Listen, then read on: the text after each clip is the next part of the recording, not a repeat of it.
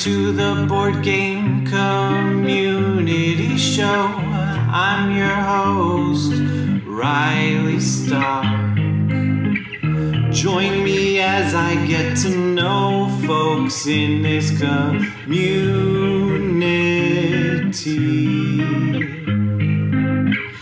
They could be designers or streamers, podcasters, YouTubers, publishers, whatever. Really anything with an "er" at the end of its title is welcome here on the Board Game Community Show.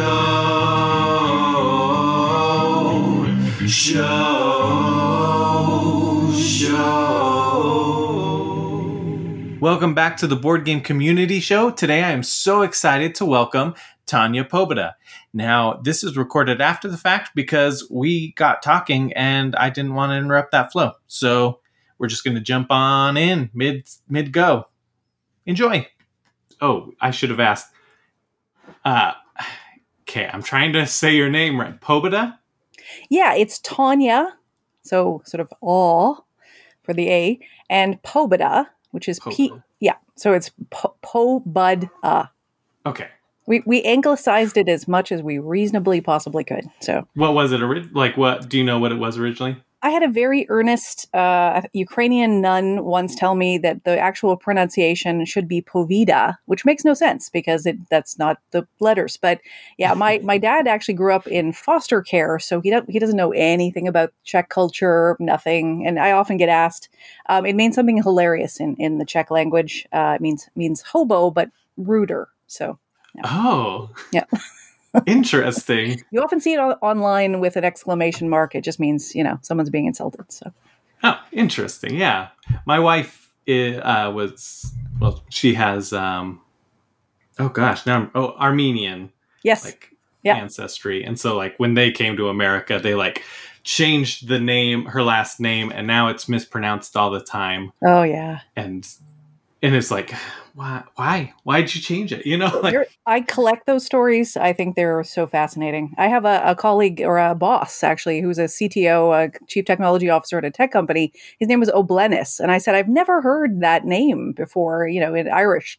And he said, no, we're actually Danish, but the customs official in Canada, when my great grandfather came to Canada, made it into an Irish name because he said you'd get jobs better. So it's a made up name with an O. Apostrophe Blennis. It's fascinating. Anyway, that is lots of stories like that. Yeah. My great grandfather was Native American, and they on his nationality or something they just wrote in Ruddy. Yeah. Yep. So it's just it's okay. It's unbelievable. Yep. Yeah, or race. That was probably it. Race was Ruddy rather than. Yeah, that's a huge thing. That's a huge thing. Yeah. Yeah, there's a lot of stories like that with customs officials, lots of Canadian stories about people with odd names that were just given to them by, custom officials. My stepfather, actually, his name is Charlie, but his real name is Gerardus Antonius Marie de Bruin. But the customs official said Charlie. So wow. Yeah, his whole family has very, very odd names as a result. Yeah. Huh. That is fascinating. It's sad. It is. But I don't know. Hopefully things are better now in some ways. No, actually that ramps us perfectly into our discussion. In fact, I think. I don't think things are better now, unfortunately. But yeah, there may be more policy surrounding it, possibly, but there's still that kind of systemic racism, nationalism, sexism, in multiple spheres across our whole society. So it does still exist. It shouldn't, but what is the expression? History rhymes. You see this recalled again and again. This kind of behavior. So I was more so meaning just the name thing that we don't change. Do you think we still change people's names when they 1,000%? I worked in tech. Really? Yeah, just as a complete aside, actually, I've talked about this on Twitter, but entire part of my family is not named Pobuda. They're named Adams, actually, because they had trouble getting work. I'm from Alberta, Canada. They were in the ranching community in cow-calf and various, cattle ranching, and they had trouble getting work because they had what this is a sort of pejorative slur for people of East European descent. You're a bohunk is the rude word for it. So they actually decided they couldn't take it anymore. And this is Alberta is actually very East European, very Ukrainian. And this part of my family just decided we can't have the name Pobuda anymore because it seems too ethnic. So they changed their name to something very British sounding and did better in the work world at the time. And it happens, in tech. I have a lot of colleagues from China, and they will anglicize their name simply because it is too difficult for people, in Canada and the US to tolerate. And that I find, my side of the family very militant about keeping our name. So, and I think I'm really heartened to see that more and more people are saying, nope, I'm not going to call myself David. I'm just going to use my real name. And I really like that. I think that's important. That's important. Me too. I appreciate you correcting me on that, because this is how we learn. Like, mm-hmm. There's plenty of times where I'm having conversations with people and I'm like, I'm wrong. And I leave it in there because it's important to learn from, like, if I'm ignorant, so are other people. Yeah. And you know what? I'm so struck going back to school after so many years in industry. I have so much to learn. So much to learn, and I'm learning every single day. And I think that has to be true of all of us. Mm-hmm. That, the more you go into a topic, the more you realize you know nothing and you have to keep going. And I think that if we're all in that space, if we all have the ability to be in that space, that's how change happens. Yeah. Yeah. Oh, absolutely. You got to start researching it, having a good discourse about it, and getting the conversation going. Yeah, and being open to feedback, and being open to, just as you say, like, correction. And I am so grateful when people say, "Hey, you're not quite right about that." And that's actually the wonderful thing about academia is that's knowledge production, right? You pause it, you have a hypothesis, you try to prove it, and then people come and, attempt to falsify it. And you need to answer that. You need to answer those questions. And as you do, and as you get feedback from folks, you produce knowledge. And that's the process. It's like the scientific method. It is the scientific method. That's literally it, right? Yeah, exactly.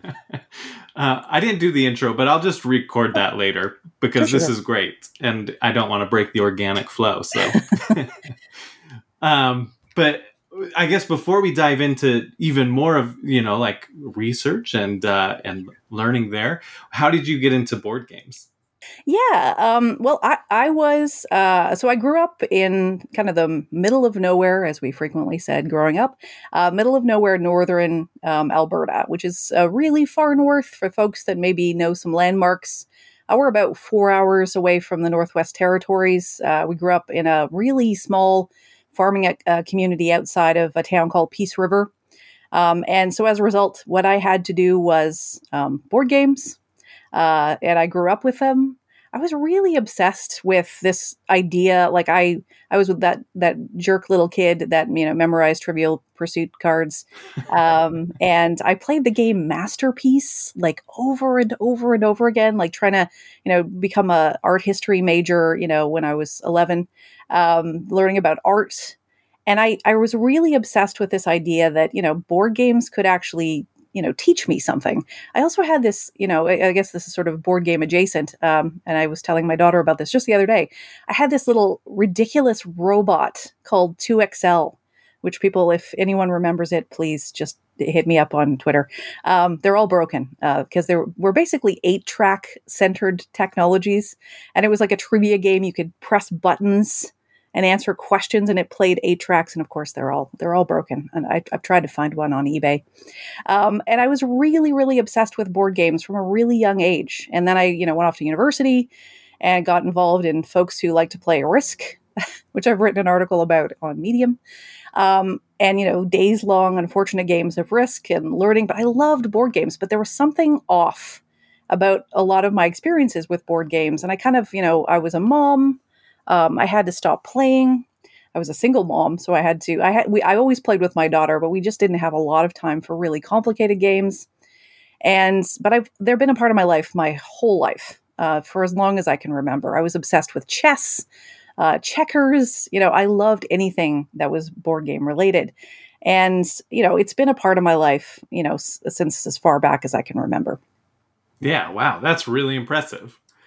So before you started doing all this really cool research, you weren't necessarily involved in like the board game industry at that time, right? No. So I actually, my career trajectory is kind of strange. I started as a reporter. I was a tech reporter. And I, very early tech, in the early 90s, I was reporting with a variety of different tech publications. I was an editor there at a couple of publications that were Canadian based, Computing Canada, Technology and Government, Systems Integrator Magazine, all fascinating titles. And I worked there for a bunch of years. I met people like, Steve Jobs, Bill Gates, Larry Ellison, really early tech in Canada. And that was sort of how I started my career. And I thought I'd be a reporter for my whole life. But unfortunately, I had my daughter's father was a PhD student, and I needed to make more money than I was making in reporting because it was a really tight time. It was like a recessionary period in Canada. And I decided to make the pivot into working for tech companies. And from tech companies, I went into working with multinational agencies, and I worked in the video game industry through Microsoft, really early Microsoft, like Monster Truck Madness and Oh wow! Yeah. Flight Simulator was the jewel in our crown at that point. And so I worked in games for a while. And then I moved, corporate side, and it was mainly in tech. And then I decided the tech market in Ottawa was kind of bottoming out. So I made a pivot to healthcare and life sciences because there was a little bit more vitality in that sector. And, decided to go back to school and do a master's, and then got hooked on it and decided to do a doctorate. But, I have always touched on games. This was something that I was, looking at in corporate Canada with gamification. I did a lot of research. I was very research oriented professional. A lot of my colleagues were like, "You're like a prof." When I would do all this intense because I want things that we did to be supportable. And actually working for Microsoft was a really eye-opening experience because they were very research oriented too. And they kind of demanded that, demanded that kind of rigor, which was great. And I worked in scientific and technical computing with a lot of PhDs. And, it was just, that research orientation was something that was kind of required of me. And it made a little bit of sense to me. And I also craved the idea of going back to school. But yeah, I've always been a little bit adjacent to gaming, especially in tech, because it was such a big part of, the culture and of course the industry. Yeah, that is really fascinating. We'll have questions that tie into this later now. So then you go back to school, and you're obviously you don't go back to school and you're like, I'm going to do board games. But how did that transition to doing the board game research? Yeah, that was not my plan, actually. I was not planning to do a dissertation on board games at all. I was actually instead making this weird concoction. I was studying AI and VR. And I was studying it because there's a lot of discourse around, virtual reality and empathy and training and teaching people to care about each other and, work better together. And I had this notion, I did a ton of research into like how to promote empathy in the workplace and help cohesion. And made all these weird and wonderful chatbots. I got certified on IBM Watson. I was doing all of this bizarre work in VR, was making 3D models. And then I realized I had a really long conversation with a bunch of researchers in the field. And one in particular, who's an indigenous scholar, said, essentially, it's all BS. And we had this really interesting talk, and she said, she made a really good point, it kind of changed the way, and a lot of the reading I was doing was saying the same thing, that putting someone in a VR helmet and saying, okay, care about people, isn't going to work. And I had kind of been skirting around the edges of that for a while with my research, realizing that the sort of tech essentialism that I had been a part of, where it's like, if you're sad, why don't you get an app for that? If you can't sleep, how about an app? And I started to get really pessimistic about that being the solution. And, at the same time, I was looking for some publishing, and I worked with Analog Game Studies, the journal, which is a terrific journal about tabletop games and RPGs. A really great team there. And, I did a little small scale study, basically because I was irritated that I couldn't find the answer to, what's the demography of board game designers? I couldn't find it. I started Googling, and then I found this great study by Aaron Ryan in 2016 about, you're more likely to see an image of a sheep than you are of a human woman on a cover. And I was really shocked by that. And I thought, okay, and she did this really wonderful analysis of like kind of prominence studies, which I think is a really cool methodology. But I still couldn't find a systemic answer to, who designs board games, because, publishing had been doing a lot of that work. Television, web series, film had been looking at who has speaking parts. And I was frustrated I couldn't find the answer. So I did this really small scale study saying, of the 200 top ranked board game geek games, 93.5% of the designers are white men. And a lot of that demographic surveying was not happening in board games for reasons that we can get into in a little bit later. But that industry, the industry of board games, is a little more opaque than other industries in terms of, they don't have a governance board necessarily. They may be a private company. So they don't have the same standards of reporting. There's less, transparency and accountability. I used to work for publicly traded companies, and my specialty was annual reporting to say, okay, here's the composition of our board. This is, how we get our funding. This is how we're structured. I would imagine, especially with small or mid-tier companies, they're just a private group of people, and they're not doing that kind of accountability reporting. So, just my frustration of not being able to find the answer to a question while I was Googling it, I thought I'll just do it myself. I'll figure it out. I'll be systematic. I'll do the research ethic board thing. I'll make something that the industry can look at to say, okay, this is the composition. And so that's how I got into it. And then that study kind of blew up a little bit, relatively for academics. And it got cited in the not the Wall Street Journal, the New York Times. A bunch of outlets picked it up, and I was really surprised by the kind of response to that really small scale study. And I thought, well, there's something here. There's a real gap. And at the same time, I was thinking board games are the empathy machine. Maybe not VR, right? Board games have a little bit more low cost of entry, whereas VR is very, very elitist in that it is very expensive. And there was some real, I could go on and on about this, but there were some real barriers to VR actually helping people connect. And I thought, board games actually maybe have a key that might unlock some empathy. But then, finding out that there's a lot of systemic, large-scale problems, both, in other industries, just like we were talking about with border and customs services and people, emigrating or immigrating into Canada and the U.S. There's systemic issues, oppressive issues on a very large scale across our wider society, and that those are playing out, of course, in board games and in the sector. So, I thought I'm going to pivot. And I actually have hundreds of pages of research on VR. If anyone should want it ever, it's unpublished. But I abandoned it, and much to the, I think, chagrin of my program, they were like, "You were doing this great tech stuff, and now you're doing board games." But I think board games really deserve the scholarly attention. I agree. Yeah, like I can go and find so many things about the demographics on video games, who watches what shows, like there's all that information out. And I do that sometimes. I'm curious, like, oh, what percentage and like women rising in video games. I think the most recent one had it like at 49% or 51%, depending on which one you look at. Like, it's pretty much neck and neck. And going back even to like when video games were being put into stores, the reason they're seen as male is because they had to choose men's or like the little boys' toy section or the little girls' toy section. 1,000%. And that's actually one of the arguments I make in my dissertation.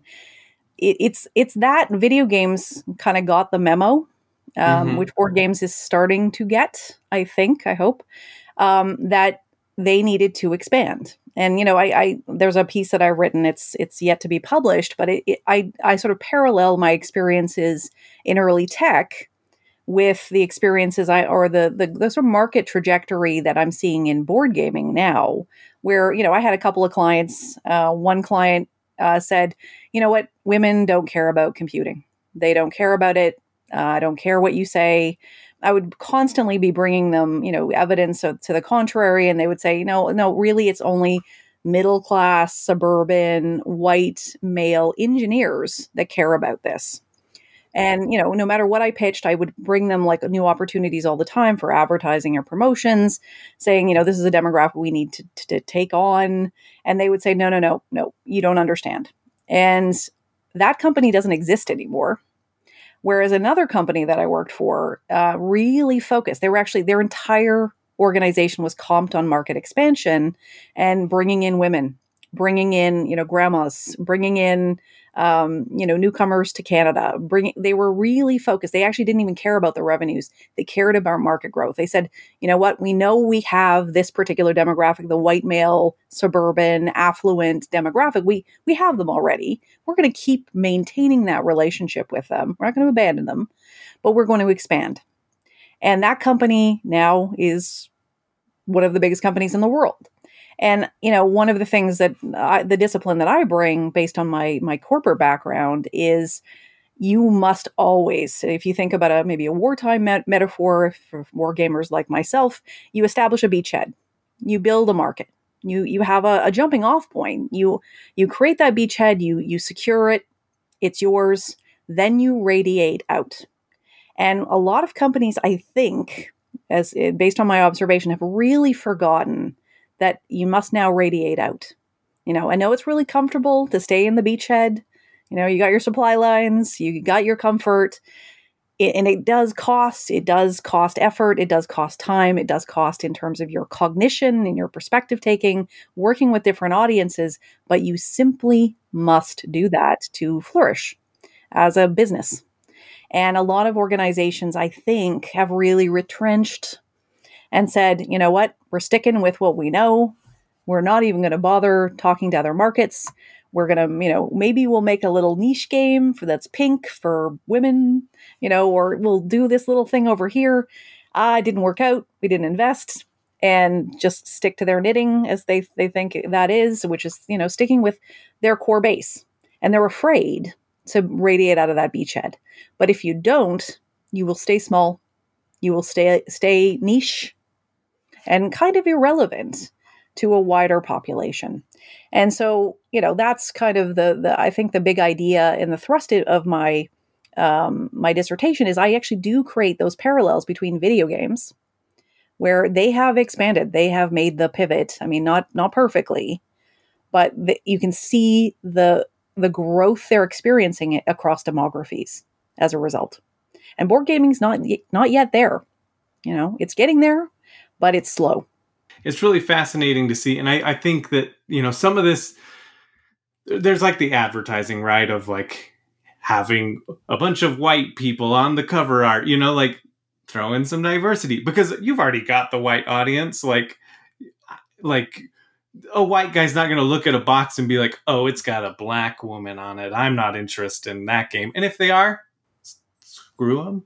I don't want them, anyway. Yeah, 1,000%. 1,000%. Yeah. But then like we even dive into the rule books, right? Like, oh my goodness. And it still happens. Like I think that we're past that, but I'll be reading a game from 2020 and it's like, he. They use the pronoun he dominantly throughout it. Never she. The player is always a he. And it's just like, we have a gender neutral pronoun. It's called they. They, them. Use that. Or Yeah. mix it up, or use examples, Sally and Paul, and, if you want to use pronouns he, she, but it drives me nuts. I actually did, I did with a colleague, Dr. Shelley Jones, for Analog Game Studies, a systematic review of board game rule books. And I looked at the top 40 games and I looked at the rule books. And what I discovered was exactly as you're saying, that there was a preponderance of the use of the he pronoun in reference to gamers. And I actually heard from folks in my research basically talking about how, it was a mom sharing with me that, when she's reading board game rule books, she swaps out the pronouns so her daughter won't feel upset and offended for being completely left out. And you're absolutely right. I mean, people need to embrace the singular they. It's been around since the 13th century. There are, classic epic poems with the singular they. It's not a problem. It's been, embraced by, officially, re-endorsed by Merriam-Webster.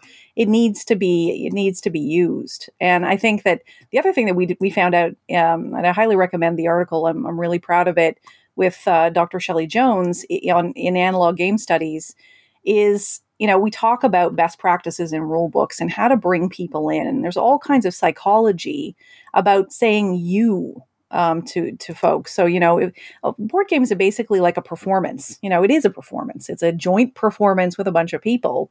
And if you say, okay, you then take 5 cards, it feels better, for the reader to say, okay, it's basically like a nice teacher, an invitation, somebody, a party organizer, a person coordinating the dance, saying, okay, now you take this. And we kind of go through and say, here are some best practices for rule book creation that you might consider, because it deepens a feeling of intimacy in the player, right? And if you do something like he pronouns entirely in reference to the player, it sends a signal of, exclusion. You're not welcome here. When I was a kid and I was reading rule books, which invariably had he, I would think, I'm a weird girl.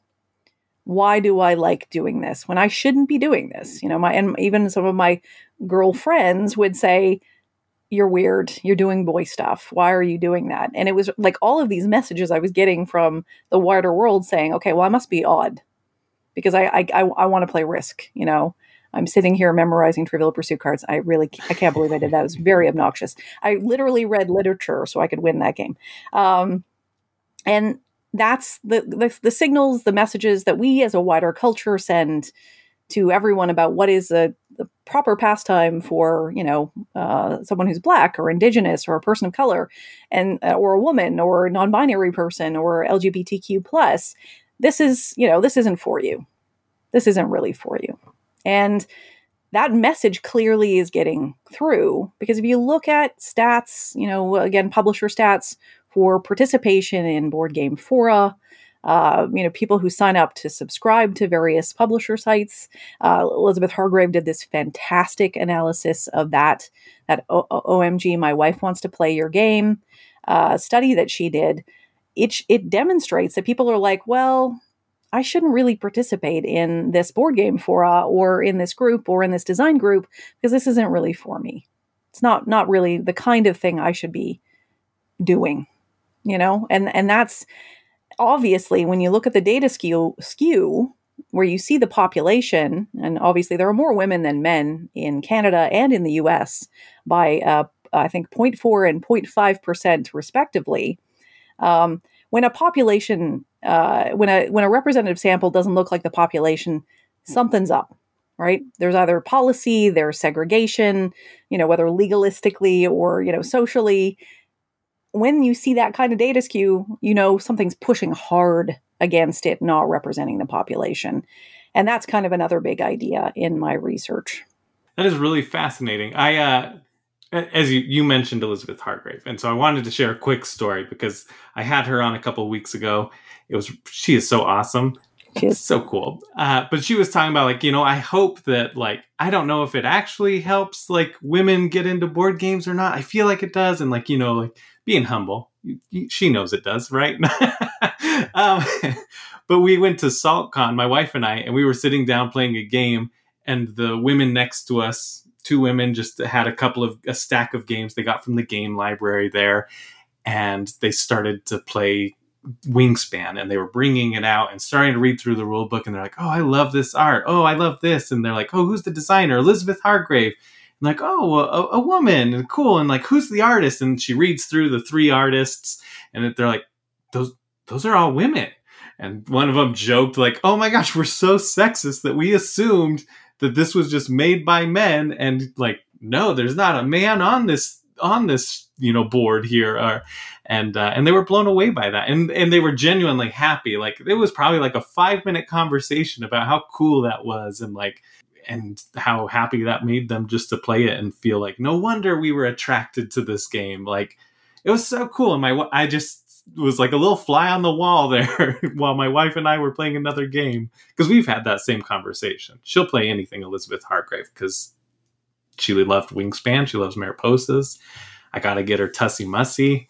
But that, representation matters. Representation 100% matters. And, Elizabeth Hargrave has done so much. Like, she is a great example of someone who, has used her success to lift other people up. She maintains a repository that I use all the time. It's incredible, where her website is mostly, other women in board game design, Black voices in board game design. And it's this wonderful repository that people visiting her page or her website can see other designers and find other people to work with in the industry. So she's using her voice to uplift. And she's also an amazing researcher. She's an incredible researcher. And that the research that she did, that OMG, My Wife Wants to Play Your Game presentation, is so thorough, so good. And it's that empirical evidence that we need. And we just need to platform all of these different voices to make some change in the industry. She's done wonderful work. She's great. And it's fun hearing stories about her from other people who've met her, and they're just like, yeah, we went and played an escape room with her, and she was just so fun. And like, anyways, no, we're not gushing about Elizabeth, but interestingly, I got an opportunity. Dr. Paul Booth and Dr. Aaron Trammell. Dr. Trammell is the editor of Analog Game Studies. Actually, has gotten it's a series of books that are being written about board games. So they're short books. They're short, sort of accessible, non-academic books about various important games. And I actually was able to pitch and succeed in that pitch to write a small book. It's a short book. It's about 30,000 words on Wingspan. So I'm actually in the middle of writing that right now. And the stories around Wingspan that are out there in, the sort of board game press are so fantastic. Just as you say, like, it was such an intentional, the artists, the stories from the artists who drew the birds, like, they're so beautiful. And the stories around the production of Wingspan are so fantastic that I think, as a fan of the game myself, it was so fun to read some of those stories and just, learn about Elizabeth Hargrave's process, how the artwork was produced. It was just fantastic. And it's really, like, wonderful to hear and read, as I was doing this research, about how it's a lot of women, like, helping each other and, supporting each other, and the artist's stories about, being a mom and juggling all of these responsibilities when you have this juggernaut of a deadline to, produce all of these hundreds of cards. Each of those bird drawings, the paintings, were, hours, 20 hours long in some cases. And imagine the labor that went into that. And it's a fantastic story. It's a really fantastic story. That is awesome. Well, I look forward to your book coming out. Is there an ETA? It's a ways away. Yeah, apparently, I had been working as though it were due now, because that's what I tend to do. As a former reporter, if I miss a deadline, it makes me very upset. But I think they're saying sometime later next year or early 2024. So these processes can take a while. Academic publishing can take a while, which is a good thing, right? Because it's you make sure that it's very rigorous and it's fully fact checked and Yeah. edited. Yeah. Oh, So absolutely. That makes a lot of sense. yeah. I'm curious though, like as I reflect on that story, it's easy enough to identify a woman as a designer, as names. But for people of color, that's the representation in game design it seems like a different hurdle. I'm not going to say more challenging, but different. Yeah, the representation of Black, Indigenous, persons of color identities in board games is absolutely abysmal. In fact, it's much worse than the gender divide. So, just the statistics from my dissertation yet to be published. 82.5% of representation on the top 200 Board Game Geek ranked games. 82.5% is of a white presenting human. Because what I did was I counted every single animate object on every single cover in the top 200. That was about almost 2,000 images. I counted everything from birds. Yeah, it was really fiddly. From birds to dragons, ogres, orcs, imps, everything. So I could do comparisons. And what I found was 82.5% of the human representation where I could determine, race, was overwhelmingly white, so more than 80%. And 17.5% of the representation was of a Black, Indigenous, person of color, so a BIPOC representation, or person of the global majority, which is a term I'm embracing now. Because that is empirically true. 80% of the world's population is a Black, Indigenous, person of color. And only 20% of the population is white. And so we've got this really interesting kind of inverse with board game representation where you've got 80%, more than 80%, 82.5% white. And I didn't actually, wade into this in my dissertation, but one of the things that I hear a lot from folks is, of the 17.5% representation that is Black, Indigenous, or a person of color, it's not always positive. In fact, in many cases, it's quite negative. And, I actually put that to one side because I'm a white woman. I'm a white settler in Canada. I have I am not an authority on what would be offensive or not offensive. I know certain things hit me. I actually made a little pile of things that I took pictures of just to say, okay, leave this for later when I can crowdsource and collaborate with people on how these images land with them. So that's another research project. But when you look at that 17.5%, they're not positive images. In many cases, of the representation of women, which was similarly really tiny, you've got, 76.8% of all of the representation on cover art is male, or a man or a boy, and only 23.2%, so, just a little over 20%, is of a woman. And of those women that I pooled, in that analysis, a lot of them are super scantily clad. They're, obviously drawn for the male gaze. They're not there as a heroic figure. If they are wearing armor, it's not very helpful to them because it's really barely there. And so you've got this interesting thing. So, there's very small amounts of representation. What there is, even though it is small, is incredibly offensive to most. And there are very, very scant numbers of, covers that I can recall in the analysis that I did where it was like, okay, yeah, this is a heroic. I mean, Pandemic is a great example of one that showed representation, showed women being prominent, showed them being, capable, they're fully clothed, and they're professional and they're, obviously heroic. But there aren't very many examples like that, unfortunately. Yeah. Well, and you're nailing it. I mean, obviously you researched this, but my wife and I, we have this discussion all the time. Like, we'll be in the game store and she'll see some woman and it'll be like, what is that armor doing for her? Like, Exactly. nothing.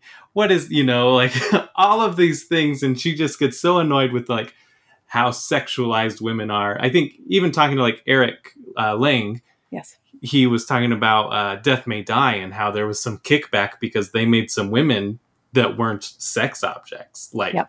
that they were heroes and that they weren't like dressed to be, appealing to the man and serve the man. And it's sad because that's not that old of a game. Like it just shows Yep. how long ago that was, and that it's still like we're still fighting that, and that people have a problem with women being drawn normally. Like, This is it. Yeah. And there was a really interesting Twitter thread recently. Morningstar, who I follow on Twitter, I'm a big fan of.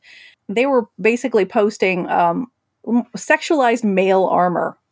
And it was such a striking image. It was, like a piece of armor it was like a piece of chainmail. It was a beautiful photo, but it was a piece of chainmail that basically just covered one shoulder and an arm, and that's it. And they were shirtless, and they looked absolutely beautiful, but it was like showing what, armor could look like if we, equally sexualized both men and women in these kind of high fantasy contexts. And I really like the comment that Morningstar was making about, okay, if you're going to do sexualized armor that is barely there and won't help anyone, then do it for both, masculine presenting and femme presenting people, and give everybody that kind of equal playing field where everyone is suddenly scantily clad. If you're going to do it, then do it for the men as well, right? And I thought that was a really, really interesting comment, quite beautifully done, and it was a gorgeous piece of chainmail as well. awesome. Yeah. And now I'm imagining like, a paladin wearing like plate armor just over his crotch, like a cod Exactly. piece or whatever, Yep. like. Yep. If it makes sense in that context, then everyone should do it. And there certainly are examples of games like that. But I think that the big challenge is, it's really frustrating when you're playing a game. And I remember this like it was yesterday when I was younger, where it was like, okay, I was so frustrated watching movies and playing games when every depiction of a woman in a crisis was a woman turning over on her, stiletto pumps and generally mucking things up for the hero. And I thought, is that what women do? Are they completely useless during times of crisis? Do they? And growing up as I did on a farm, I knew that to be the absolute opposite. That the women I grew up with were, could haul hay bales and rustle cattle and take care of large animals, and were really, really capable. But then the depiction that we saw in media was of a ditzy, disorganized, constantly wrecking things, incapable of running, incapable of fighting, depiction of womanhood. And it was so frustrating to me as a kid. And I thought, like, I don't buy into that. That's not something I want to be when I grow up. And it's frustrating, I think, for a lot of identities to see these. We still play the games. It's this great notion of you make do because you still want to play. Yeah. But it's sort of like, you accept it because it's everywhere and you can't find anything else. So you try to find your heroes in small places wherever you can. And, for the longest time in my early life, I loved Quake. I loved Doom. I crashed networks, in early video gaming to play those games. And I always, you'd always have to play as the essentially archetypal space marine or whatever. And I, for a while, thought I hate entertainment that's targeted at women.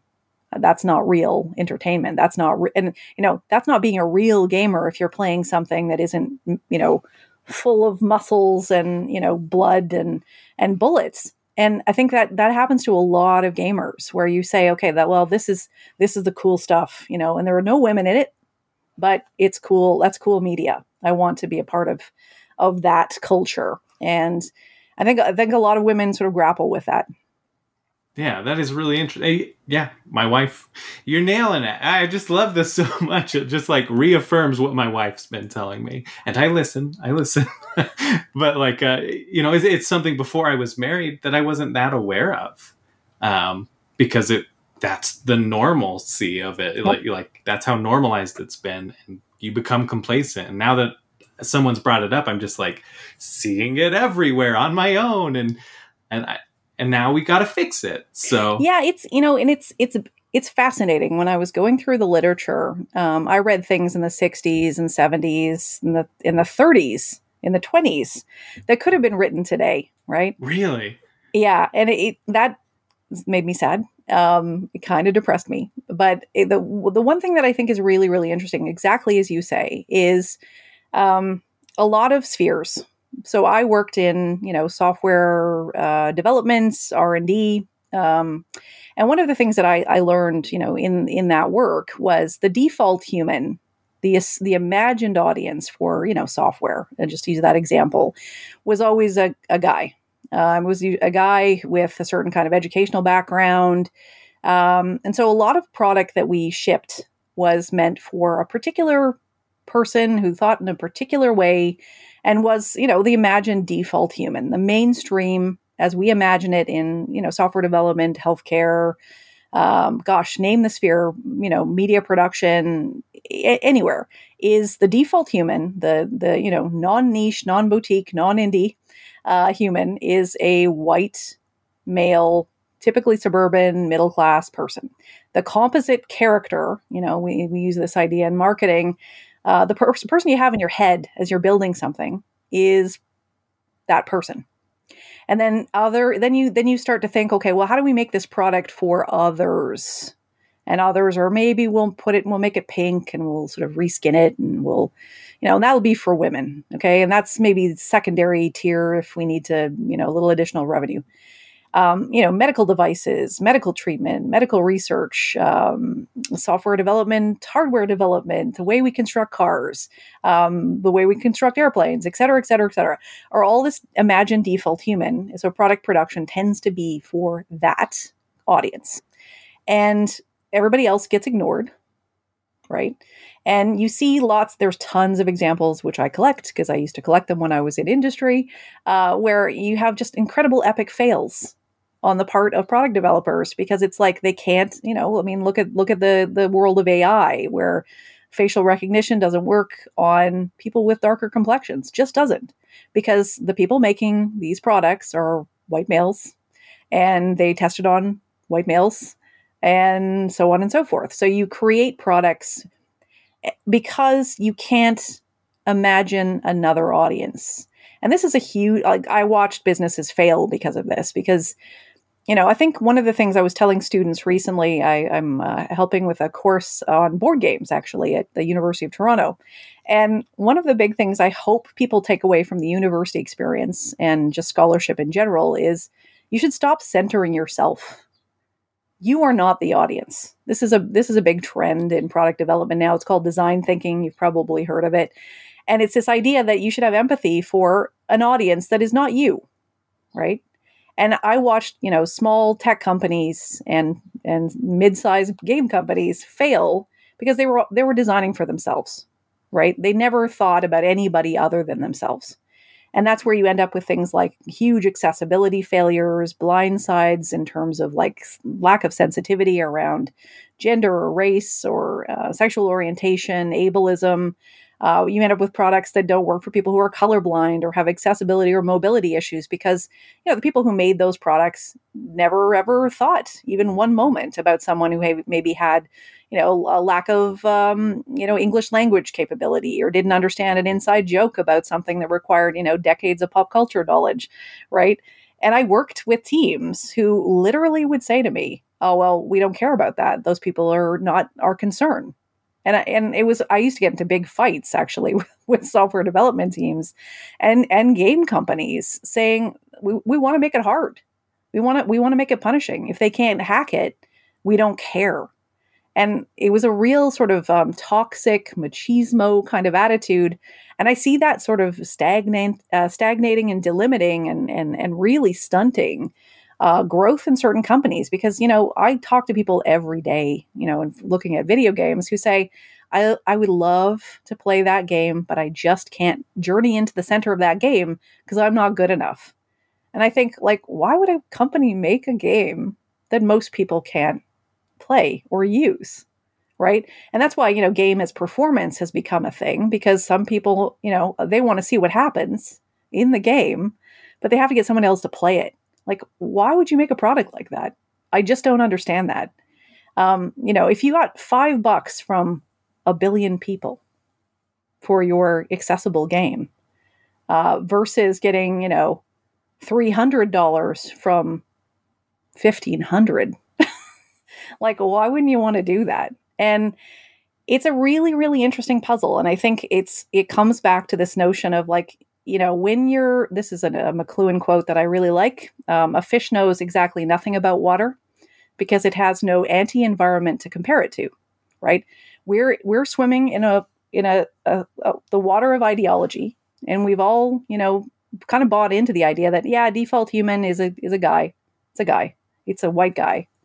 That's the best kind of person to be. That's the person that the entire culture kind of centers. And, all of these other things are just kind of concerns. They're just griping and complaining. Sure, they say they're not being heard, but they're really swimming against this sort of the entire force of the ideology, that water rushing up against them. And, we shouldn't care about that. That's, they're being complainers. They're focused on grievance. And it's so hard not to center yourself. I think it's really hard conceptually for people not to center themselves because they think their experience is everyone's experience. And I think it's really tough. And we have gotten very lazy as a culture. And I see it every day. And I have it too, where I make the mistake of thinking my experience is everybody else's experience. It's tough for us to do. And it's even tougher when you're exhausted, right? You get even less able to take someone else's perspective. The more you're in debt, the more you're exhausted, the more you're sick, the more you're overworked. And there are a lot of things that make it really hard for people to take other people's perspectives, which I think, creates this kind of, selfishness, and that the fact that everyone centers themselves in everything that they do and say. Yeah. Yeah. Oh, absolutely. Well, and I don't know, I'm thinking of like television and book writing. One of the big things that they stress in that is write what you know. And as you say all that, I'm like, well, like, yeah, there's a truth to that. You have relatable experiences. How often are you watching a TV show where you're like, oh yeah, I relate to that? But like, also push the boundary, like empathize and write beyond yourself. Well, the issue really comes down to that's a part of it. It's an interesting point you're making. But what if you have an entire, like, just take your example, publishing structure that isn't really that interested in hearing what, I'm just going to use a real example, an Indigenous woman who grew up in northern Alberta thinks. And when she comes to a publishing company and says, I really want to publish my perspective, I want to write what I know, they say, yeah, we don't really see a market for that. We don't really like this perspective. It's going to make people feel uncomfortable, maybe self-publish, right? And those are real stories. When you look at actually one of the reasons I wanted to do this research in board gaming was I was looking at publishing stats. Who works in publishing? It's majority white, majority able-bodied, no disabilities. They tend to be more affluent. They tend to have like really good educations, which means they come from a degree of wealth. And they're not interested in anything that doesn't really conform to their own experiences because they can't see a market for something they can't even imagine. And there was a story, I think I tell this sometimes when I give talks about Dr. Rita Deverell. She was a Black journalist in Canada. She was from the prairies, like me, and she grew up on a farm and had a farm, but she was Black. And she would regularly pitch stories about, the, quote unquote, this coded language, Heartland Canada. And she would be told by her producers, you've got to appeal to Susie in Saskatchewan. And who is Susie in Saskatchewan? Susie in Saskatchewan is white. And maybe she's middle-aged. She's white, she's middle-aged. So any story that Dr. Deverell, a Black journalist, wanted to tell on national broadcasters or our national television stations got kiboshed, right? Got cut because it was not that interesting to the real audience, real Canadians who were white, right? And we make those decisions every day. Like I worked in newsrooms and I would pitch stories, I'd come in and say, okay, what about this? What about that? And my editor, mostly white man, would say, nobody cares about that. Nobody's interested in that story. Okay. And our readership at the time, he probably was even basing it on some kind of preference based on research. Sometimes not, but our readership was overwhelmingly male, not white, but overwhelmingly men.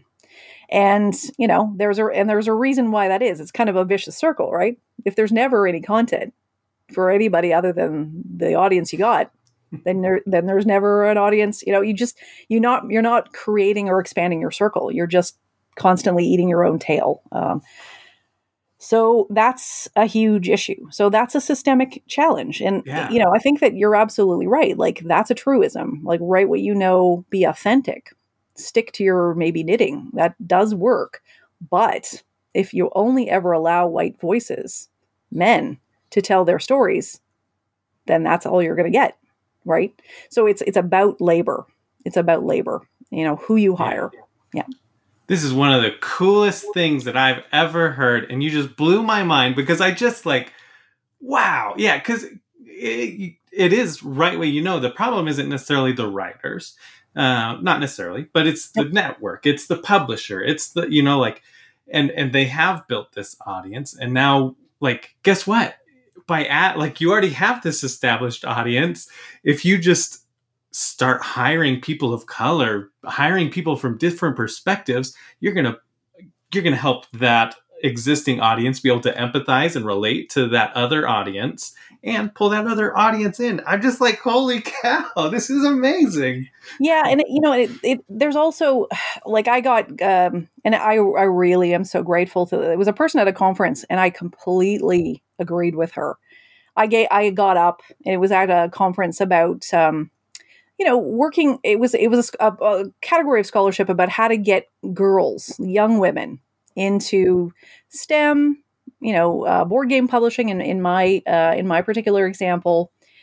And this woman stood up after having done some really fascinating research about, there was a discussion about coding boot camps and STEM and tech initiatives to get women and Black, Indigenous, persons of color, people of the global majority into coding.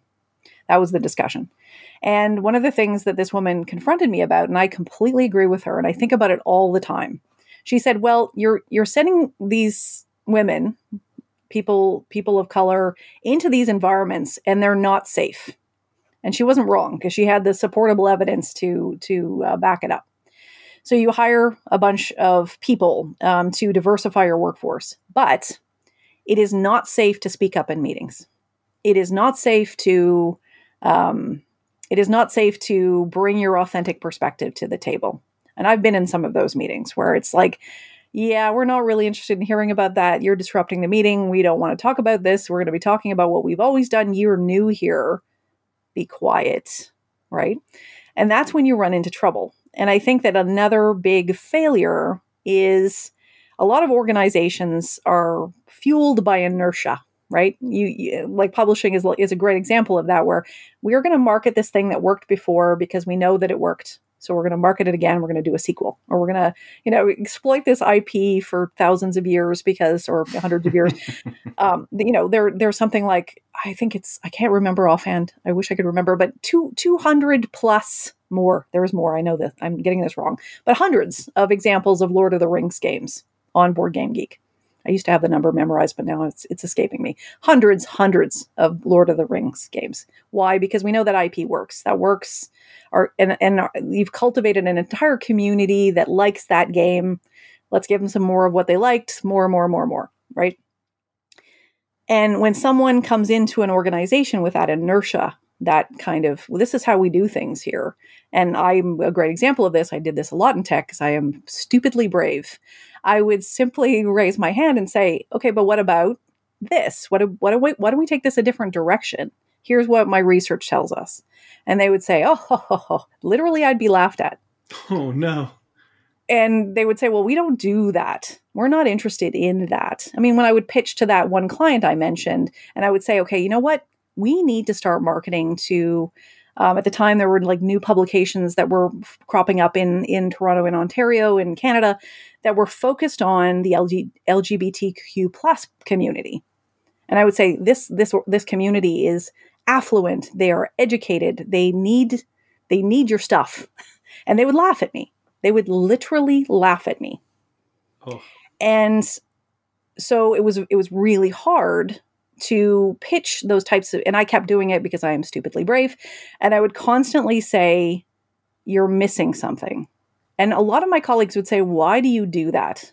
Why do you bring this up in meetings? You're making everyone uncomfortable when you say, that's racist or that's a problem. Whoa, stop, wait.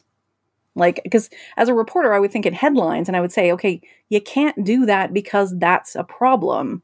What happens to people like that in organizations that are sort of fueled by this same old inertia? They leave, right? So you can hire, but if you haven't fixed that cultural problem you have in your organization of, the manager or the business owner being the smartest guy in the room, no one can tell him often otherwise, then the problem will persist. And you'll have people who, leave to start their own companies because nobody was listening. You hired me, but you're not interested in my authentic perspective. So that's another problem. It's really multifaceted. It has to be solved at multiple levels. It's not a one and done. You can't just say, I used to say, there was a great line, Mia Consalvo, a great academic, where it's like, add women and stir. You can't just add women. This is just, one example, add women and stir and hope you've got diversity fixed, because that doesn't always work either. If you bring in someone who, is a white woman who has been, kind of raised in a particular type of toxic masculine environment, she might not have the perspective you're looking for in terms of it's expanding your audience, because that's not going to be the solve. Like, bring in a couple of white women that make you feel comfortable. You can show that your board's diversified and boom, you're done. No, right? Because it's still not going to help you expand your market unless you change your organizational culture, unless you change the way things are funded, you change the way things are greenlit, you bring in more voices very intentionally, and you let them speak their authentic truth. And if you don't do that, then you're going to have more of the same. And again, like I say, I read stuff from the 70s that could have been written today. We're not making that much progress, unfortunately. Wow. Well put. I mean, are you working with any like publishers in the board game world? Or has anybody reached out to you to kind of take some advice? That's actually something I've been a little surprised by. I did actually do the great organization, Game and Lab, was super kind to let me help with an event that Eric Lang and Mandy Hutchison did in the summer of last year with regard to, inclusiveness in the role-playing community. And I was super privileged to be a part of that. I basically moderated that session. I think that's the only thing that I've ever done officially for publishers. I have been a little surprised that I've heard, very encouraging things from publishers for sure. Here and there, John Nephew from Atlas Games has been incredibly gracious. So nice, such a nice guy. And, saying like, this is really important and I'm sharing this with my team. I had a really, really lovely encounter, which I still like cherish, to this day, I actually led off one of my conference presentations last year with this Andrew Hackard from Steve Jackson's games, who sadly passed away last year, sent me an incredibly encouraging note saying, your research is fantastic. I'm sharing it widely. And that meant a lot to me. But, no publishers have really approached me to say, hey, come in and talk to my team. And I guess I was sort of hoping that kind of dialogue might happen. I'm not, obviously, I don't get any money for this research. I get absolutely nothing. I think I did an accounting. Someone had this really great, it was Kelvin Loon, who was basically saying, Tabletop paid me. And I think my accounting was, I got one $500 honorarium and I think $4.95 from Medium articles that I've been posting. And that's it. So I'm not interested in money, but I am interested in having that dialogue with publishers, because I think that, my decades in tech, my decades in, life sciences, doing market research tells me that something's wrong with the board. And I have a couple of, impending articles coming out, which I hope will keep the dialogue going. But no, I haven't really had formal discussions with publishers. And I think it is an imperative, if, and I know working in corporations, and I have tremendous amounts of empathy.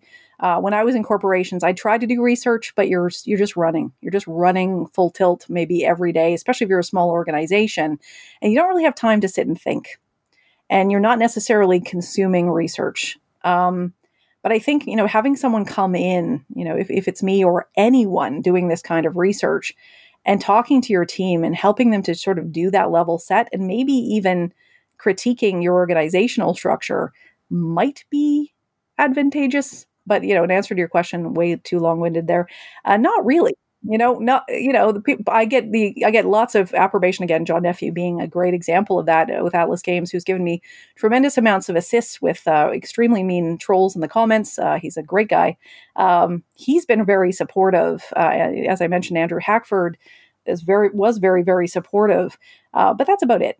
So I hope to see that change. And I'm genuinely surprised, but I guess not surprised.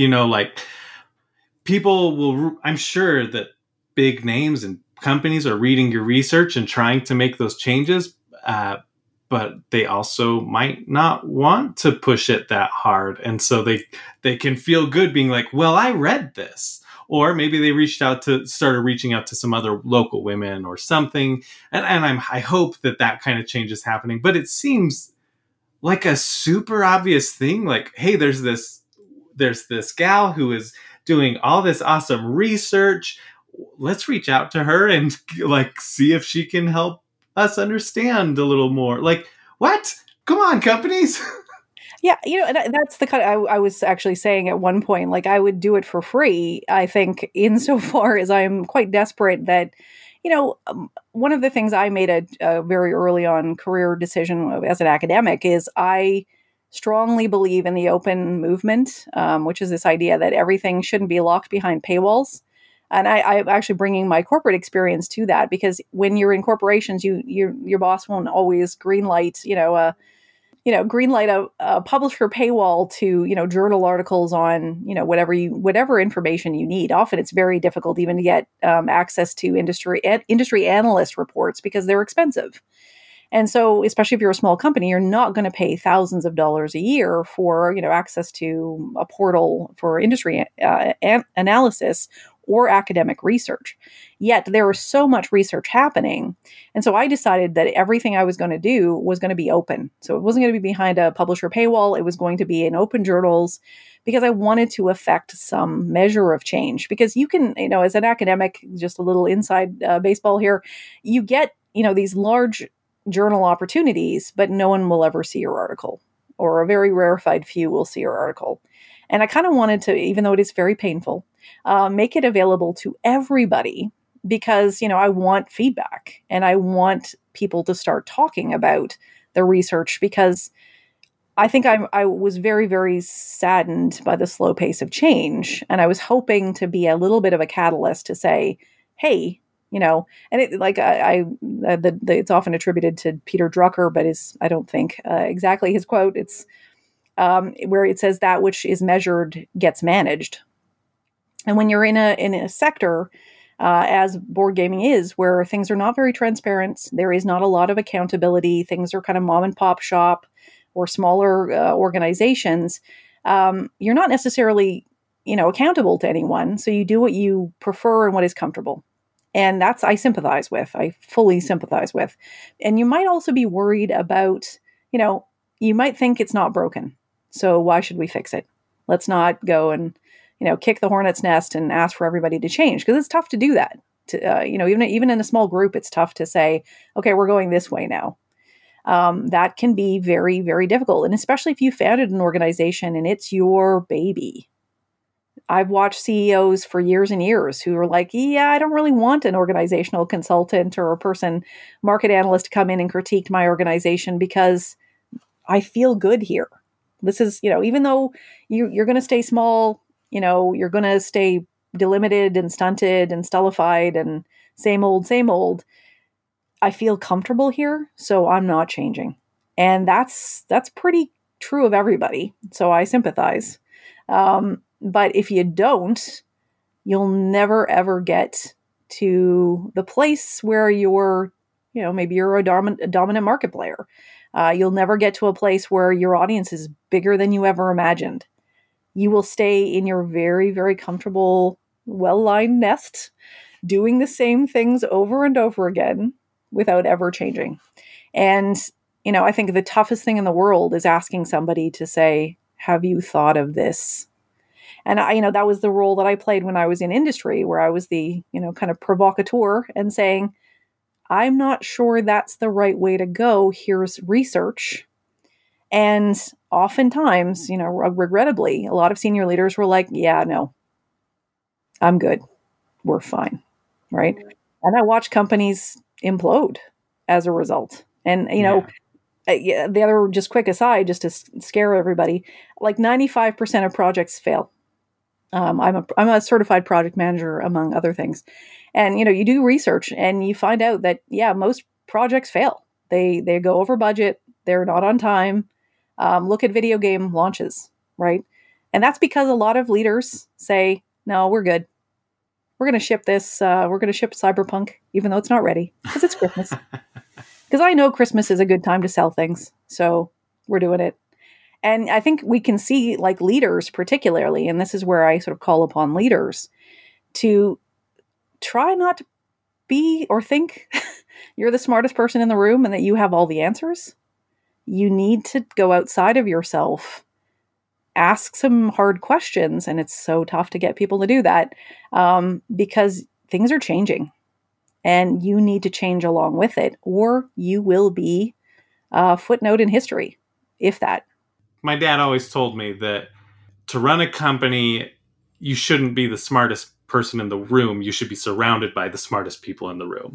Yeah. And you got to listen. You got to listen. Exactly. Yeah. Like, you shouldn't know everything. You should know you don't know everything. Surround people that know everything about what they need to talk about, or will do the research, or passionate, Yeah. Yeah. I tried to do wish fulfillment when I took senior leadership positions. I tried to be Picard, right? Insofar as options people, like, give me options. Nice. Yeah. And when someone said, and I tried to create an environment in my meetings, I'm not sure I always succeeded, but to say options, and I'm really listening, and you can really tell me. And even if it's like, I think your idea is awful, Tanya, I would listen. And more often than not, my team saved me, because sometimes I would say, okay, I'm throwing something out here. What about this? And they would be like, okay, no, because, right? And I said, I'd rather know than not know. You will not offend me if you tell me I am wrong.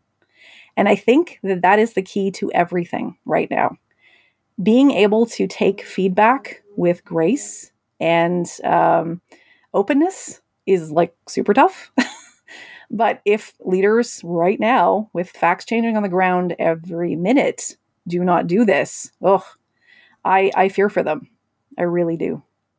You got to take in new information. Things are changing. I've said this before on the podcast, so listeners might be familiar, but my personal motto is always, and I feel like the theme of this episode for me is, I'm a better person than I was last year, but a worse person than I will be next year. And that goes with like education, like I'm always hoping to change. I'm hoping to fix my subconscious biases. So this helps so much, and I am so grateful that you are willing to talk to me and that you call me out on certain things, and you're like, you know what? Like, I understand where you're coming from. That's wrong, like, yeah. And that's really important to do. So sorry. Thank you. No. That's very gracious of you. Yeah. And honestly, I make mistakes every day, and I am so, and I say this a lot. This is actually something Suzanne Sheldon said recently last year, and I so love it because it perfectly encapsulates what I think we all need, which is feedback is love, right? Sometimes even like really nasty feedback teaches me something, right? And I think that's a really, really tough thing. But if you're going to, like you say, I really like what you said, that you're a worse person than you will be next year.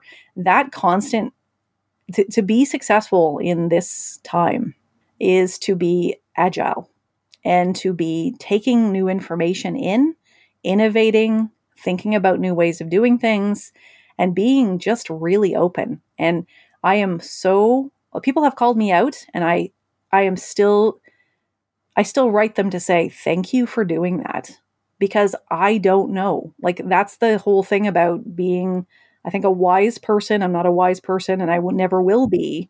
But getting to wisdom eventually, hopefully someday, I guess we'll never get there, any of us, but is to say, thank you for correcting me. And thank you for telling me something I didn't know. I didn't know about your experience. And being willing to take that in and not saying, oh, well, that makes me feel bad, so stop telling me that. That's a big problem in our culture. I think we've got this sort of radical individualism where we think everything that I need to know is inside of me. Nope. Nope. Yeah. That seems like the enemy to research and to growth. And like, wow. Yeah. But beautifully put. Is there any other research you want to talk about before we kind of go into anything else? No. I think that covers a lot of it. Again, if you look at it, just a quick one sentence finale is, white males, straight white males in the U.S., largest consumer hub in the world, make up about 25% of the population in the U.S. And so that's small, and it's getting smaller. Would you base an entire market on that?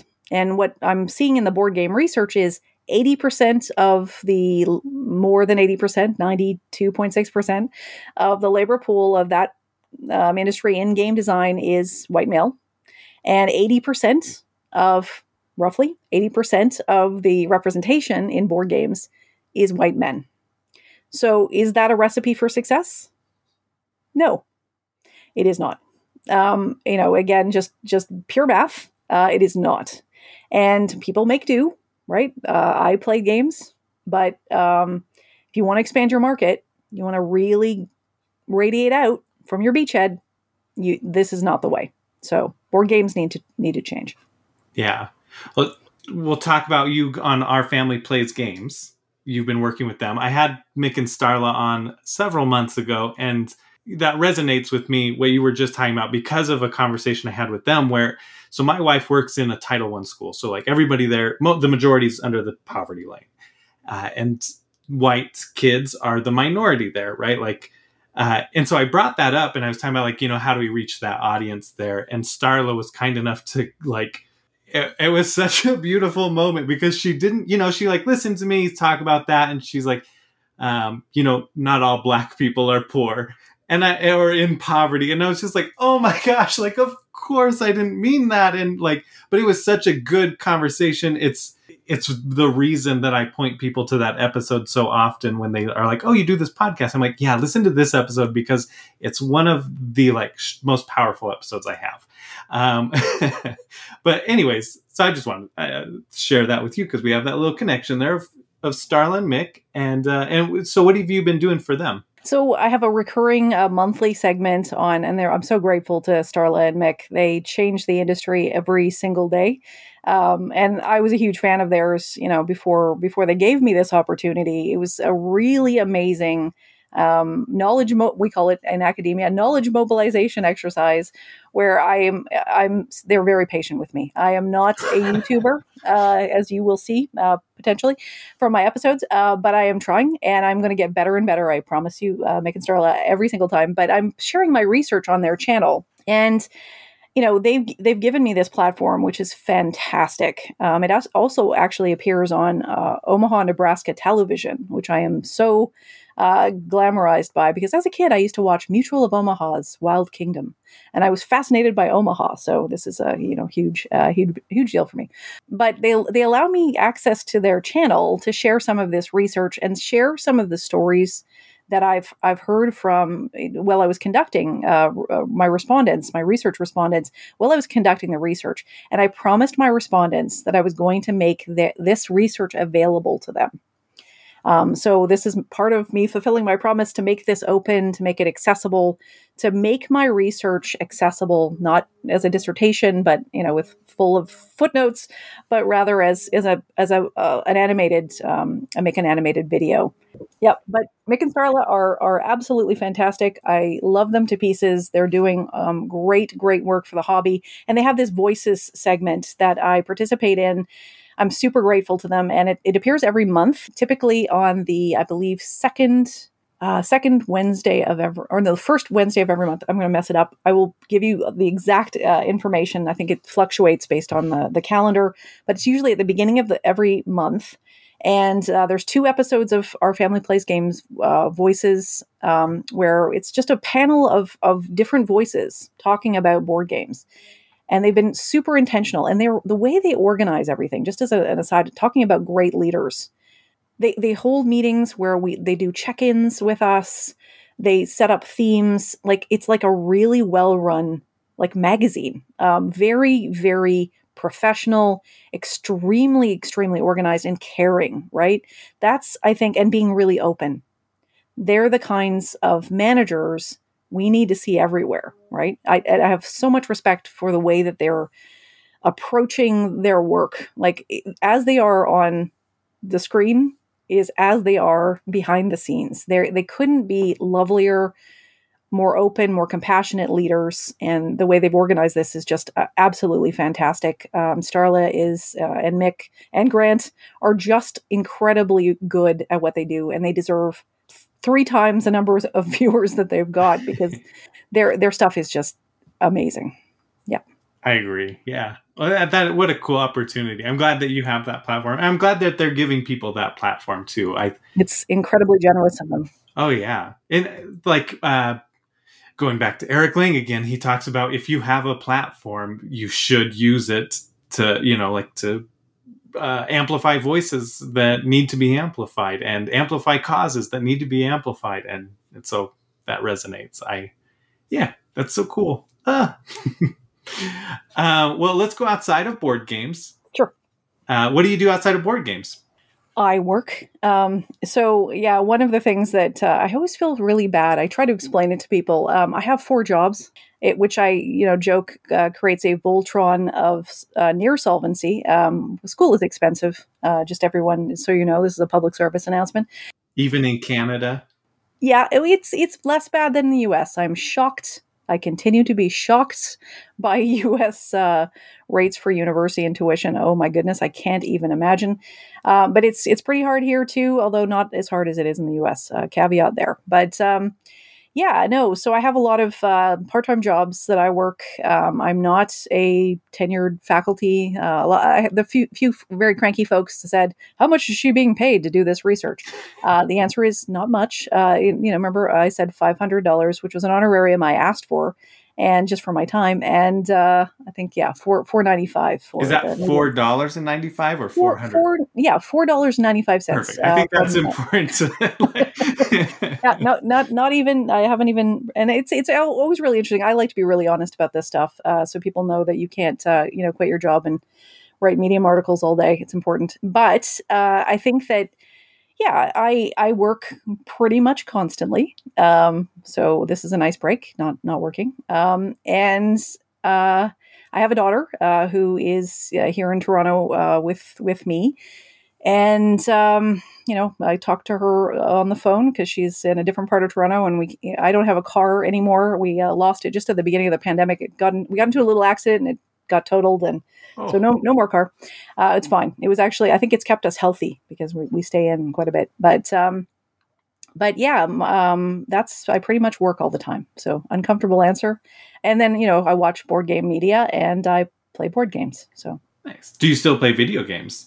Oh, 1,000%. Yes. Every evening I play Slay the Spire, the daily challenge, and sometimes make curse words. And some days I succeed way past my wildest expectations. But yeah, we do a lot of micro gaming, my partner and I, because we both have too many. We're the part of the precariously employed. And my partner will play Littlewood, which is kind of a nice micro game. And we also are playing, which I highly, highly recommend, the calendar sundial games, one a day RPG. And we're loving that. I think that is a great example of someone who has pivoted and realizes people have less time, right? Yeah. So they've made something that's like super small and digestible and just gives you that little hit of like gaming. And it's so, so amazing. I can't recommend that enough. It's a great game. That's awesome. I may have to check that out. I've seen them and I've been like, maybe that'd be fun to do. Like, so you it's can totally something. Catch up. We sometimes run out of time and you can catch up. You can do a week, fairly readily on the weekends. And oh, nice. Yeah. And it's like it's not like a one player type thing. Like you can do that with your partner. We absolutely do. I will fail a challenge. He will succeed, back and forth. Sometimes he'll get the treasure and I won't, but we just do like multiplayer solitaire and it's fun. Yep. Very cool. That's awesome. I forgot to ask, this is the hardest question on the whole show. What's your favorite board game? Oh dear. That's a really, really tough one. Okay. So favorite is such a hard thing. Right. And you can do a couple if you like, sometimes you can't do one. The game that we play probably the most or have played the most is Ascension. And I love a deck builder. I love deck builders so much. And, we also play Star Realms a lot. And it tended to be because we used to have really long commutes that I would just bring the apprentice pack of Ascension in my purse and I would just have it. And we have Star Realms, same thing, a little bag where I'd keep some of these games and we just play that like over and over and over again. It was so good. This is such a tough question. And it's so variable too. We have a lot of affection for abstract strategy games. Oh boy. It's so hard. What was one we played recently? I like Reiner Knizia games quite a bit because I like the diversity win condition thing so much, where it's like, you can't just collect all blue and think you're going to win. I do like those games. I think they're kind of really nice and elegant. Oh my goodness. This is such a tough question. You have good answers there. I mean, you've named a couple and that's great. Well, and the other big challenge is right now our favorite game is that Sundial Games, RPG calendar of a day, because one of the things we're recognizing, and this is something I also talk about in my research, is people's lives have changed quite a bit in terms of having less and less incremental time. Like if you do leisure time stats, we're losing the weekend. We've lost the weekend. We've lost our evenings, right? And people are getting, having to work more and more jobs to stay afloat. I'm one of those examples. And that if you can get a game like Tussie Mussy, Elizabeth Hargrave, that you can play standing up, that integrates into your life, you can pick up, put down, play it in 5 minutes, that's the game you're going to go with. And I'm starting to realize like the market needs to change to be more like, what was called by Jesper Jewell the casual revolution video games, which is like those quick hit mobile games you can play on the subway, stop, start, continue, right? If you can do that, with board games, which I think Button Shy has done, you got yourself a winning formula right now because people have lost their leisure time for all kinds of big macroeconomic reasons. Yeah, that is really fascinating. Look at that mind of yours. You've got like a real mind for it. Companies, talk to Tanya. Yeah, no, well, there's a lot of audience research I think that might be missing, and that was my specialty when I was working in industry, was creating corporate dashboards for, executives. Literally, executives would wander the halls with, the Tony Stark dashboard to say, okay, what's going on with my business? Unfortunately, though, I still, would encounter the occasional business leader who would say, I hate this fact. This fact is wrong. And be like, no, there's no way I'll ever believe this fact.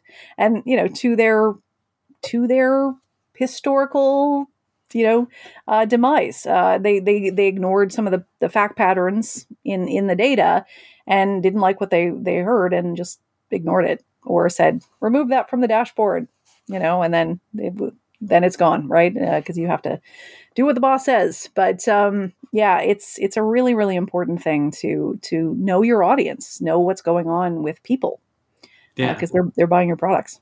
Yeah. Well, let's do ridiculous theme. I briefed you on that, and so ridiculous theme. We come up with ridiculous themes for board games. I'm really excited. Did you think of one at all, or have one handy? Yeah. I think, one of the things I was a little obsessed with when I was working in corporations was, I had sort of a mildly ridiculous corporate record collection, like the GM choir singing songs about building cars, or, the KFC Christmas album. I loved corporate theme things because there's a dearth of corporate theme things, business. There's this idea, Ian Bogost, who's a game scholar, has this idea, it's like a theory or a concept called procedural rhetoric, where, I don't think any game has really captured the boredom and sort of sadness of working in an office significantly well enough, especially for people who work, in like gray cubicles, which I did for years and years. And I would really love a ridiculous themed game, some kind of corporation. Maybe you could make it sort of a corporate simulator. And there are a few examples like this, where you have to do really mundane things, but maybe there's like maybe it's all monsters, that work there, or you're a damage control for a superhero corporation. And I think that does exist, actually, the sort of damage control theme. But where you capture some of the mundane and sad but hilarious things that can happen in corporate environments. And I think that would be a really interesting game theme for people to, kind of capture that painful experience of working in a gray, same old drudgerous cubicle. And particularly right now, I think a lot of people are grappling with the horror of that kind of environment, especially in the world of COVID. So yeah, I don't know if that's ridiculous, but I certainly would love to see more games that are, corporation themed, possibly. Yeah, I think that's ridiculous and awesome. Ridiculous doesn't have to mean bad or anything, right? That's a great idea, and it's fun. It's unique. I was thinking of one of just while you were talking about kind of that and reflecting on the, bad CEO, essentially. I've done one in the past where it was like PR for a bad company where like something comes out and you have to twist it. I think one where like almost a co-op game or something where there's like the Automa or whatever, the game system is the CEO and you have to try and get these like facts, and the CEO is doing all these things pretty much to self-implode this company. And you're just like, but if I try and sneak this fact in, like maybe it can influence it, and maybe not though. Like maybe they'll just end up ignoring me. And my God.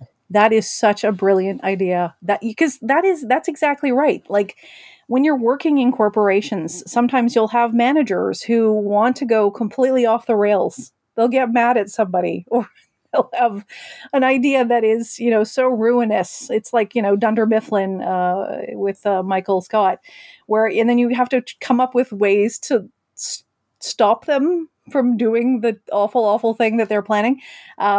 Yes, that is such a good idea. I love it. This is a money making idea you've got here. I love that. That is brilliant. And now Bad somebody go out and boss. make it. Yeah, I my gosh, I have real life anecdotes that I could weave into that in the most generic way possible. Where it's like, how do you distract your bad boss from doing said terrible thing of the day? Yeah, that's a moneymaker right there. Almost like, what is that called? Subterfuge, where you kind of have to like sneak it a little bit, like We try would and have to change it. do that sometimes, like distract them with something else or a meeting, or nominate them for an award or something. Oh, To there you go. like, Yeah. I literally did do that once. Oh my gosh. When the person shall remain nameless, just to distract them from doing another thing, where it's like, okay, now you've been nominated for this award. Yeah, because I would do that for my clients, to say, okay, well, I've nominated you for all of these different awards, and it helps to keep certain leaders busy. Yeah. Yeah, that is so wild. Oh my gosh, I would have never thought of that. Like, now I'm wondering, like, well, did they ever win the award? Yes. I had a really, really decent. I'm pretty good at grant writing and award nominations. That was another specialty of mine. Sometimes used for the reasons subterfuge or distraction. But yeah, no, there's a tremendous number of award programs out there. If you do research into them, which I did, it was part of my repertoire. You can find something. There, and a lot of award programs are, unfortunately or fortunately, a little cash grabby, right? It's a kind of a war of attrition. If you have the money, you might get said award. That's probably not, but that's not in. That's not. I'm not talking about board games. I'm just talking about other sectors where there's a little bit of an industry around awards. Yeah.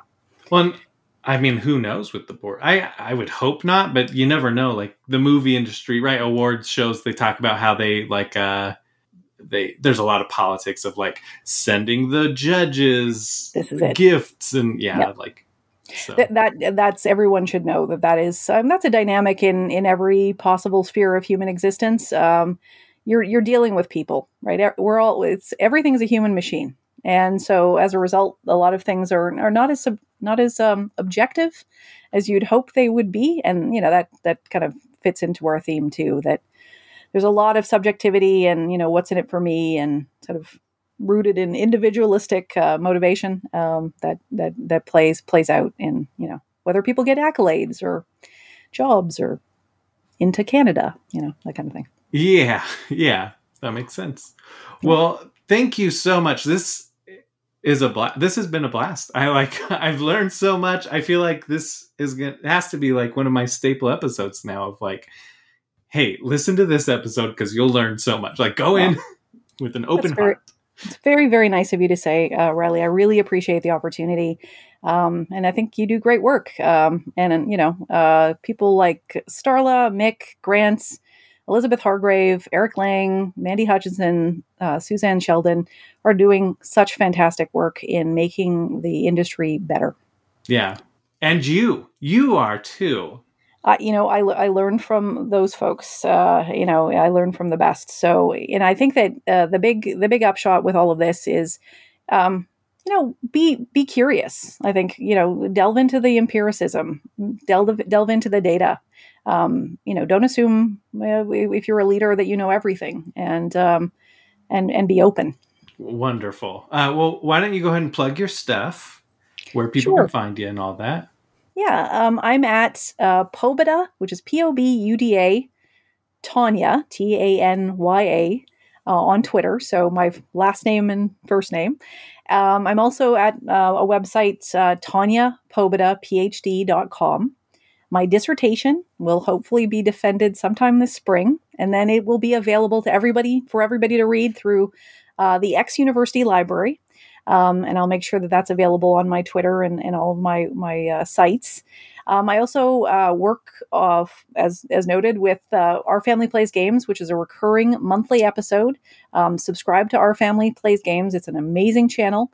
And the Our Family Plays Games Voices is a great compendium of different voices in board gaming. And I'm so honored and privileged to be part of that. And that's what I have to plug. Thank you so much for listening to the Board Game Community Show. I know that I ask people to share the show with their friends and share it on their social media, but this one I really, really, really am asking everybody to do that. Please share this. Please, quote retweet it or put a little blurb about, oh, I learned this, or, oh, this was a really interesting conversation, because this is more than self-promotion at this point. This is more about growth. And I really, really want more people to hear this and people to be able to learn from this conversation that we had. We covered so many different things that were all so important. And there's even a bigger conversation that needs to happen in the industry. And so I am asking for your help to help get that change rolling. I know that people are taking steps, but we've got to push through that comfort zone. I think we, talking about the CEO that, doesn't want to hear the research and all of that, you get complacent, you get comfortable, you're doing well. That doesn't mean you're doing right. That doesn't mean that you can't change and grow. So we need to push through that and grow as an industry, as a community. If you enjoyed the show, also leave a rating, a review. I would really appreciate that on Apple Podcasts. It helps the podcast get seen more. And you can always follow me on Twitter @RiledNerd.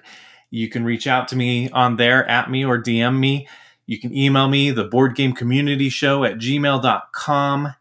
I have another podcast that's just fun. It's more explicit though, so if that's not your cup of tea, don't, no worries. Don't listen to it. It's an actual play podcast where I play Bunkers and Badasses, which is the tabletop RPG set in the Borderlands universe, which is one of my favorite IPs. And we go on an adventure. I've got 4 Vault Hunters. One of them's my wife, and then 3 friends. And it's just a blast. It's so cool hearing complete strangers all over the world listening to it and saying how funny it is and how they're rolling on the floor laughing. Episode 1, I think, has a lot of good stuff. Episode 2 gets even better. Episode 3, even better. Like, the episodes just keep getting better and better. So if you don't even like episode 1, it does have important stuff, but you could skip to episode 2 or 3. And episode 3 has a previously on, and you can just start there. Anyways, I'm rambling about that, but I just love doing it so much. And that is called Friend and Foe Adventure Co. You can follow us on social media @FF Adventure Co. Library Labyrinth still has just a little bit of time left. Go check that out. Back it on Kickstarter. It's made by all women. It's the kind of thing we want happening, right? And the main characters are female characters and a non-binary character. So that's the kind of change that we want to see in the industry. More diverse people working on games. All right, that is it. Until next week, keep nerding out. So a lot of my life in the last 2 years has been, home-based. I have to say, and again, this is another plug for Our Family Plays Games, they have been so supportive that it has kept me going during incredibly difficult times. It's not easy being a doctoral student, in this economy. And their constant encouragement, even before I became a contributor to Our Family Plays Games, kept me in it. So even though it is not a at the table board game memory, that has been their support, their encouragement, their cheerleading, the reception that they've given the research that I've done has kept me going. And the second one is, I mentioned Andrew Hackard from Steve Jackson Games, who again sadly passed away. I actually do a video tribute on my YouTube channel to him because he sent me a geek mail in December 2018 when I was first starting this research, and I was getting all kinds of flack. And I was actually thinking, I will never do that again because so many people sent me so many nasty things about my study. And I was like, I don't think I can handle this. It was awful. And Andrew Hackard sent me a note on Geek Mail, sent me 500 Geek Gold on Board Game Geek. I can barely tell the story without crying. And said, keep it up. Your research is important. And I'm going to share this with everyone I can. And I thought, I'm a huge Munchkin fan. My house has so much Munchkin in it. It's ridiculous. And he said, keep it up. This is important. It's, Steve Jackson Games, guy who was a part of the Munchkin, huge, amazing writer. And I thought, okay, then I'm going to keep going. And so these are not board game memories, unfortunately, at the table, but they are relationships and things that people shared with me online that I have never, ever forgotten, that keep me going every single day. And people in the board gaming community, there's a lot of tough stuff that happens. I won't go into that. But there are people in the board gaming community that are the most generous, the most kind, the most welcoming and encouraging I have ever met in my life. And just, doing that with a relative stranger and saying, just keep it up, this is important, is everything. And I don't think I've ever really encountered that in other sectors. So that's something that tells me that there's a tremendous amount of potential in board gaming.